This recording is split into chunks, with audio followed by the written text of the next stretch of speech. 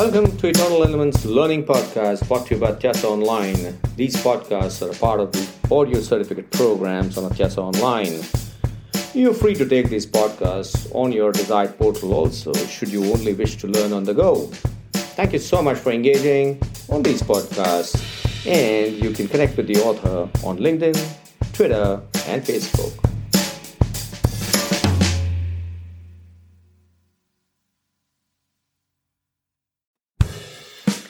Hi, this is Niket Karasgir from Eternal Elements, brought to you by Atyasa Online. I'm talking about strategy, and we are discussing grand strategies.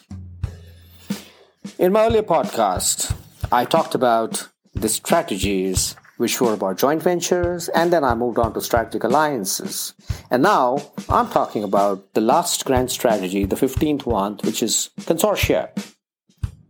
Consortia are defined as large interlocking relationships between businesses of a particular industry. You can have consortia of airlines. You can have consortia of petroleum companies. You can have consortia of banks. And in international business, consortium of banks are extremely useful because when a foreign company goes to a particular country to set up its operations, it may need a large amount of funding and it may not have that kind of money to really invest in that market.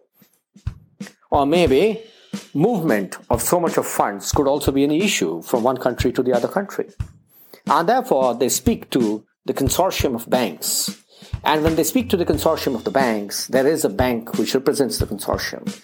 And they negotiate the interest rates with them. And then that bank goes and talks to all the other banks which are a part of their consortium. And they all pool in the money and provide that money to the company. Consortium can also play a role where petroleum prices can get controlled. Consortium can also play a role where there are specific airlines that come together and provide you the necessary logistics or transportation, even for passengers and for the goods and the cargo. Consortium is a lot of times promoted even by the government. It's not only restricted to private organizations. Extremely powerful. Everybody makes money in consortium. And the best part about consortium is that since they belong to the same industry, they're able to pool in resources and amplify them in their own magnitude. There are consortiums operating in Japan. There are consortiums operating in Korea. There are consortiums happening all over the world. And these consortiums are extremely political. They can also be backed by lobbies. They can also be backed by powerful corporations. Consortiums are big.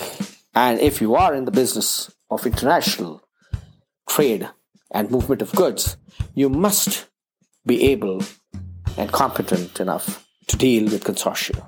They are an amazing set of people. They have so much to offer that they can actually take your business from an orbit to the next orbit. Thank you very much. This is Niket Karasgir signing off from Eternal Elements. We have completed our podcast on grand strategy, and in the next podcast, we will look at a model, which is a BCG matrix, as to how these competencies and the grand strategies get applied to run businesses effectively. We are looking at application of the grand strategies. Thank you very much. I'll see you in the next podcast.